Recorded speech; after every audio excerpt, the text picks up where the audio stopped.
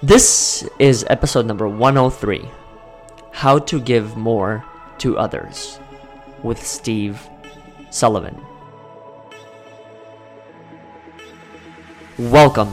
My name is Oleg Lohid, and this is the Overcoming Odds podcast, where you get a glimpse into the stories of individuals who have overcome adversity, suffering, and struggle in achieving their personal success. This podcast was built by you and for you to help you overcome adversity, suffering, and struggle in achieving your fullest potential. Before we get into today's episode, I'd like to make a few announcements. One of them being a shout out to our review of the week, which comes from Derek Garcia. I am honored to have done a podcast interview with Oleg for Overcoming Odds. They are doing great work that's important for each of us. We all have struggles that we must navigate. These podcasts provide real-life examples that inform and inspire their viewers. We are not alone in our journeys, and they are much more enjoyable when we can share our examples and learn from others. Thank you so much, Derek, for the wonderful review. If you want to be featured on our review of the week, please go ahead and leave us one on iTunes, Facebook, or Google. Now, let's get back to our guest. This week's conversation features Steve Sullivan. His mission is to transform leadership and company culture through teaching leaders how to use stories for more effective communications. His values are driven by faith and service. He believes in the ability of others to succeed and works to do what he can to help them succeed as a partner seeking their best interest. His objective is to secure coaching and workshop opportunities for leadership development in the art of storytelling. Without further ado, please welcome Steve Sullivan. Welcome back to another episode of the Overcoming Odds podcast. Today's guest is someone who I had the pleasure of meeting through LinkedIn, the power of LinkedIn, and I feel like I'm repeating myself over and over again through some of these guests because, it truly is such a powerful platform. And when you and I first connected, Steve, we were able to also have an introductory call and really learn about each other's story. And I know that even that call alone, which was supposed to last 5 to 10 minutes, went well into the hour. Yeah. So I appreciate you coming onto the show, and I appreciate you being able to share your story with us. And for some of the people who haven't had a chance to share it, I'm a huge advocate for creating spaces for all of us as human beings to be seen and to be heard and to be supported along the journey. And so I really admire you taking this time. And, the best way that I would like to start off this particular conversation for those who aren't familiar with who you are and your story is have you answer this rather loaded question of who are you? Okay, usually when people ask me that question, I just simply say, I'm a simple man who cares for others. Now, there's a whole lot behind me, and my background, obviously, as an older man. I've got 30 years of IT experience. I've got 25 years of healthcare IT experience, and done various things of service to the community, as well as in working and providing leadership and mentoring to those in the teams that I've led.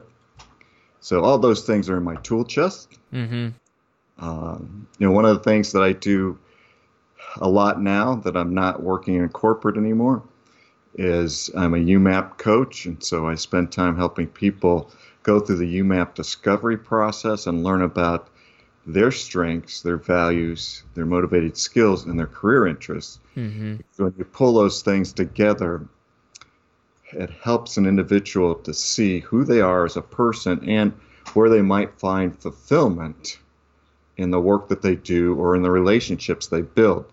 It's also a great way to get insights into relationships. Why do you act the way you act?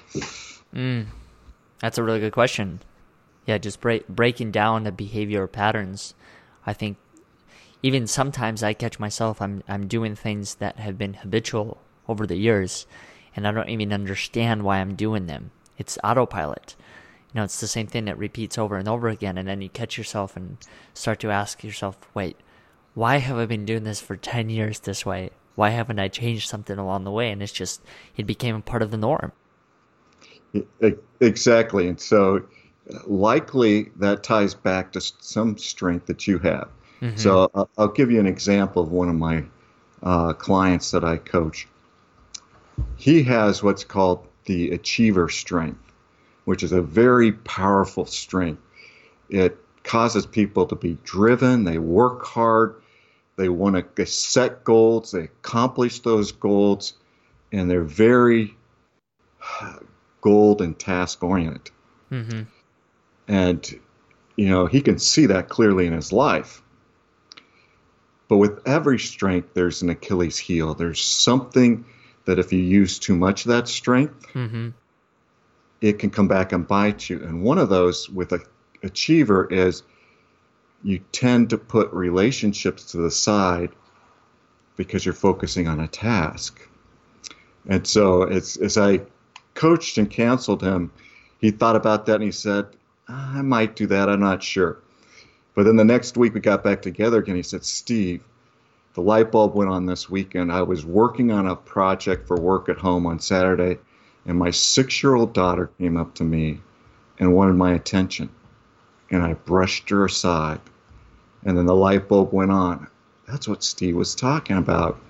And so then he went to his wife and asked her, do I do this often? And she said, all the time. So it was like a blind spot to him. Our strengths can have blind spots that if you gain those insights, you can now live better. So in his case, after realizing that, he came to the conclusion that he wants to guard against that strength taking away from his family. He wants to be number one at home more than he wants to be number one at work. Sounds like the first step of it all is just recognition, right? Recognizing that there's a different way that you can do it, because I can definitely relate to that. I think for me, achievement has always been high on the list, and it's not necessarily to be able to say I have achieved X, Y, and Z or to prove to anyone, but it's more so it's one of those things when you set a goal in front of you. I've always believed that because there's a way I can get to that goal, no matter how difficult the obstacles in front of me may be, you tend to lose focus of some of the other things. And so finding a way to kind of like maintain all of your buckets within you is an ongoing challenge. Yeah. And so you probably have other skills, Oleg, that if you realize and recognize those skills and its strengths, you may be able to use them to help you balance out the achiever to avoid the blind spot. That's very true. Well, the theme of today's episode and the conversation that you and I had prior was about staying in the present. And I think before we dive into that particular theme and concept, I wanted to actually take another step back, and help some of our listeners understand a time in your life that you shared with me where it really made sense for you, that being in the present was the only thing that I had. And so, acting upon what I know and the people that are within my life really made the most sense. So would you be willing to take us through that time where it really made sense for you to be able to understand the power of the present moment? Yes, be glad to. When I was a much younger man, I heard the words that no one ever wants to hear. I heard the words that no doctor ever wants to say. 3 little words: you have cancer. And with those words, my world came to a screeching halt. I thought I was going to die. In fact, later my oncologist told me he didn't think I'd make it through that first night. And as I came through the realization of what I was facing and that I might not see tomorrow, I began to embrace today. I began to say, what can I do to make the most of the moment today? So I would stop and look around, and I maybe notice a flower on the sidewalk and stop and maybe look at it, or some interesting bug or a squirrel. I just try and take in what was around me and the beauty and the creation that was around me.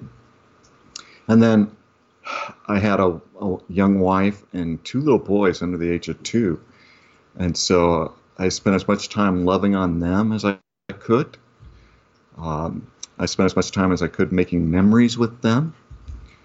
But ultimately, it was about embracing the day and making the most of that day.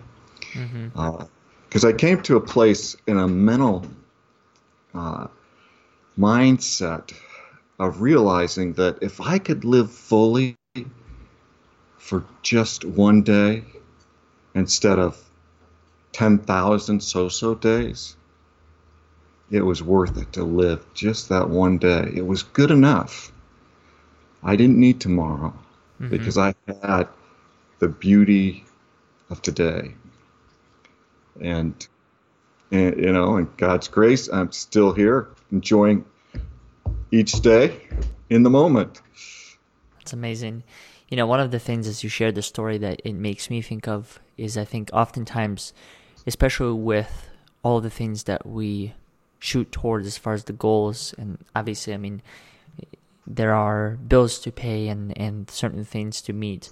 How was it in your particular case and in that situation you were able to, I don't know the right word, maybe let go of the worry that, okay, if I don't make this particular payment today, well, be it.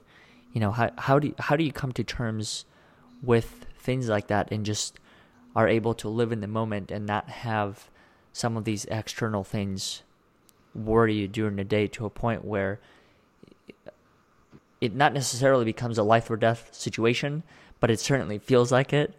When the collection agency's calling you and they're trying to get a hold of you, and sometimes I truly believe we have to be able to take a step back and say that this is not the end of the road. I mean, yes. Just because the government or IRS is after you, whatever it may be, they're not going to take your life. So in your correct. Case, like how did you get away from that particular mindset and being able to embrace just the current moment?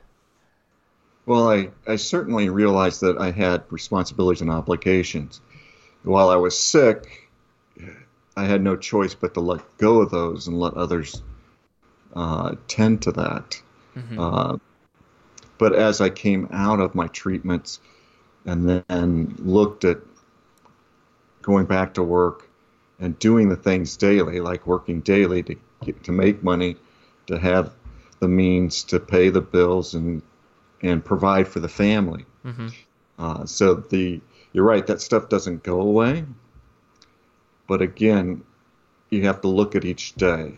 When I was sick, what I had to deal with at that point in time was making the most of a bad situation.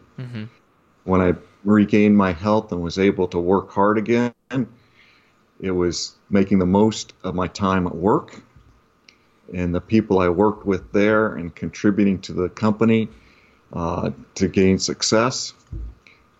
So your focus of where you spend that moment can change. What would you say was the most challenging part about trying to stay in the present moment and not thinking so much of the future and the things that you may have coming up? That's an excellent question. I guess I would have to say that always in the back of my mind was the potential, when I got healthy, that the cancer might come back. And whenever I got sick, there was the worry of, is this a sign that I'm getting sick again? Because I had leukemia, so it's a blood cancer, and it would manifest itself in certain ways with your blood.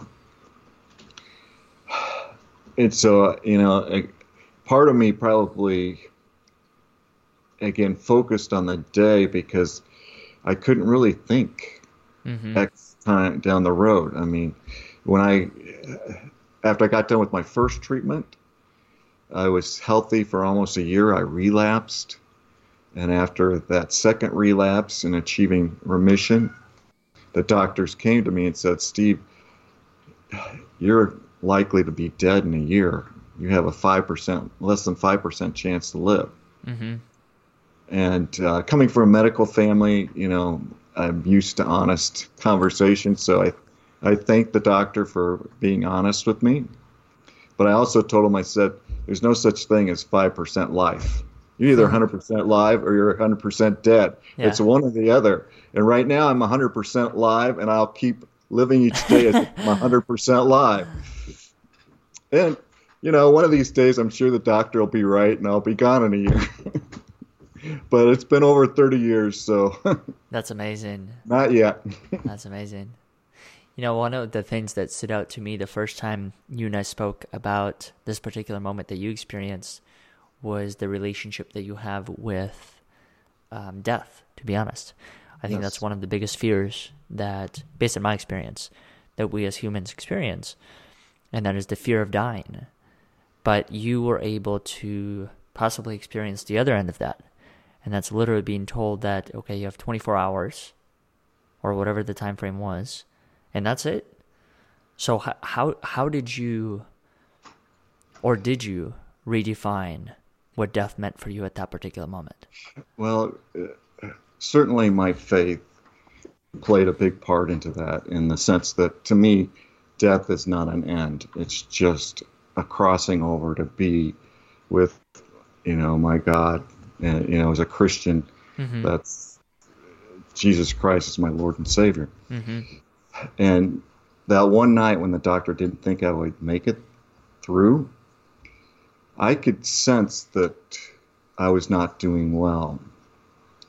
But in the middle of that time, a presence of peace came over me mm-hmm. that I can only explain as supernatural. I've never felt such peace before that or after that. It was just all-consuming and totally awesome. And as I reflect upon it, I think, in many ways, it's like falling asleep in the arms of God. Mm-hmm. So I was looking at that period of life of leaving this world and potentially going to the next. But God, and God's grace, He held me, strengthened me through the night, and has set me to continue on. Mm-hmm. So for me, death has lost its fear. Mm. It's when I talk to people, and I talk to a lot of cancer patients, because they particularly ask that question because it's foremost on their minds that they mm-hmm. could be dying. So how do you deal with death, Steve? And so then I just share my faith and say that because of what God has done through Jesus Christ, I am prepared to go and be with my Maker. Mm-hmm. Whether when I was a young man, when I was sick, I used to think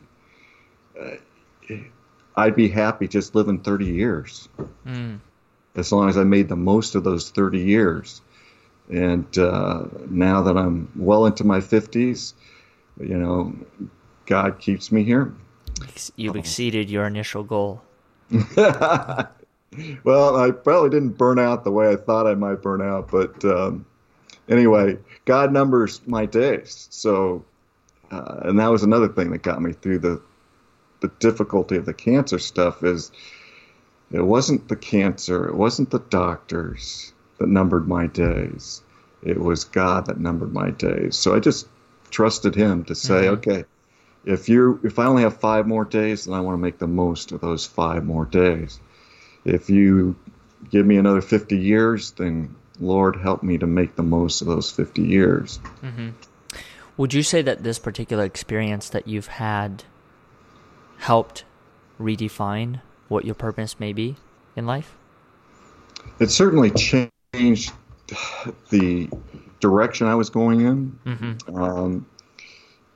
I went to Wheaton College with the expectation that I would probably try to go out and do service abroad somewhere as a so-called missionary.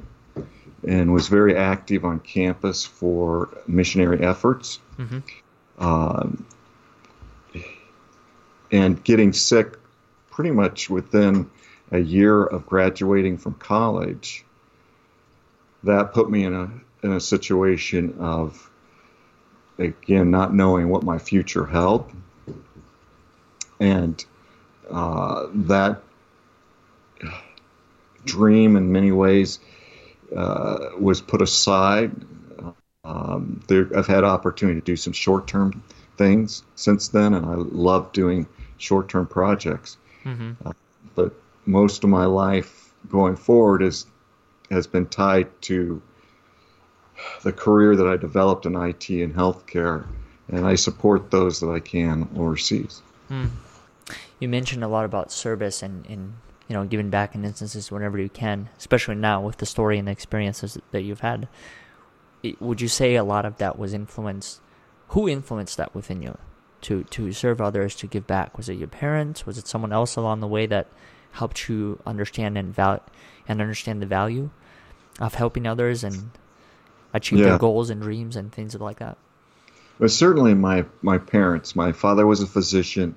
Mm-hmm. My mother was a nurse who went on to get a doctorate in nursing and led she was dean of the nursing school at Wichita State University. And they were very service-oriented. I can remember times where my mom had support groups for battered women coming into our homes, and she would help, because she had nursing from a psychology background. She would counsel and try and help them, get it on a better path, mm-hmm. And to resolve some of their issues.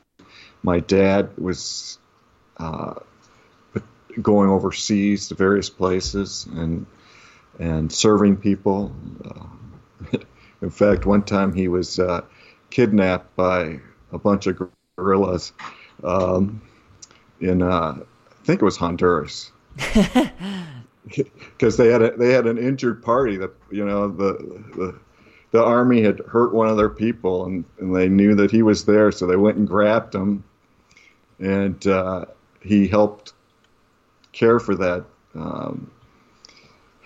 person. And then when they were done, they were grateful enough to take him back and let him go, as opposed to holding on to him. But my dad was an amazing man in that sense, and from that, yes, there's a definite desire to continue to serve.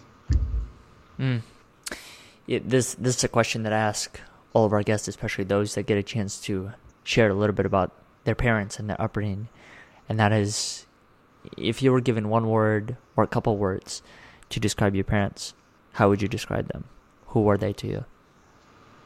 Well, my mom, for those of you that are on LinkedIn and know Louise Reed and the whole lady boss movement, my mom is the epitome of a lady boss. She was the oldest of 6 from a farm, and she doesn't let anything slow her down. I mean, she's in her early 80s, mm-hmm. and she's heading up 4 different groups. President of this or secretary to that, and she just keeps on leading. Mm-hmm. So that's my mom. She's always a go-getter. My dad was a kind and gentle, compassionate man. And he always made time for his family.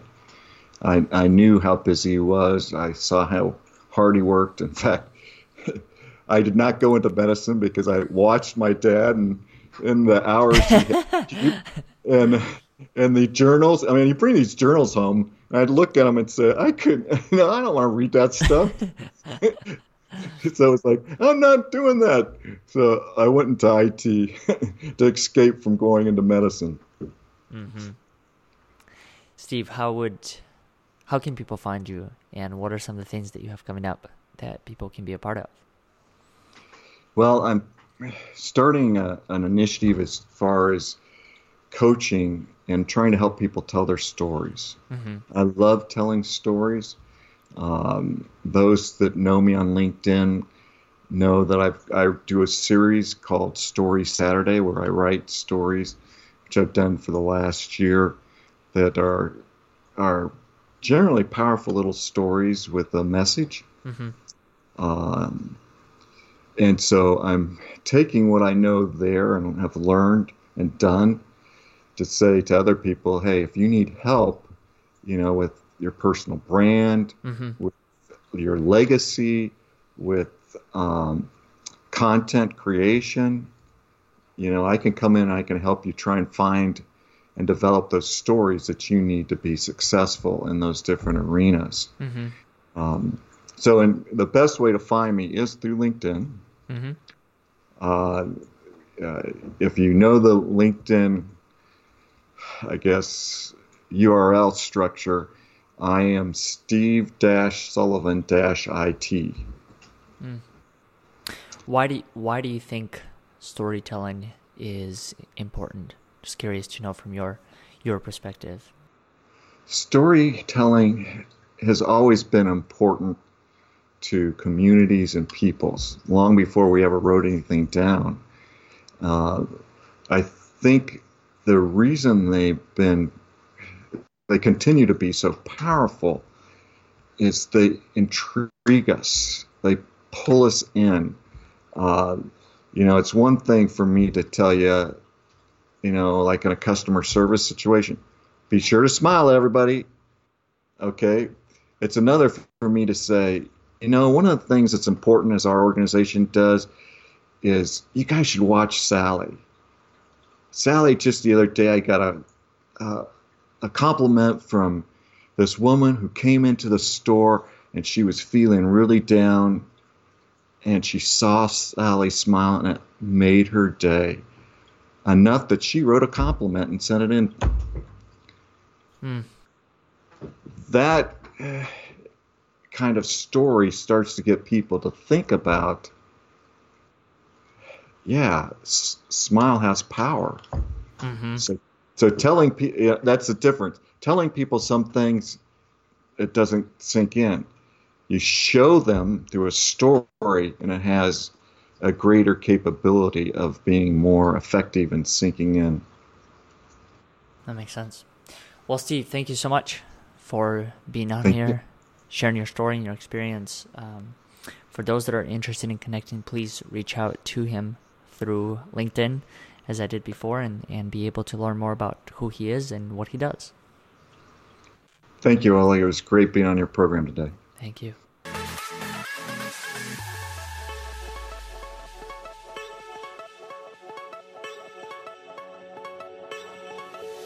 Thank you all for listening to today's episode.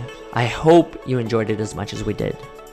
If you haven't done so already, feel free to subscribe to our weekly newsletter so you can receive all of the latest episodes, featured stand-up and speak-up stories, and ways you can be involved with overcoming odds. Once again, we thank you for listening, and we'll look forward to having you next week.